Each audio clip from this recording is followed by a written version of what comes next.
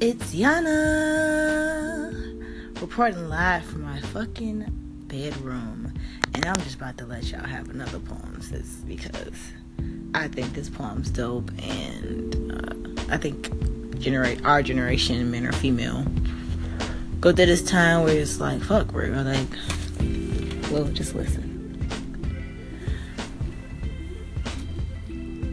I found you on an island with no food or water. I found you on an island with just you and your scars. I found you on your last leg and I pulled you up. See, I found you on my last leg and I pulled you up. I found you and I put you on my boat. I fed you, I bathed you, I cared for you like no other.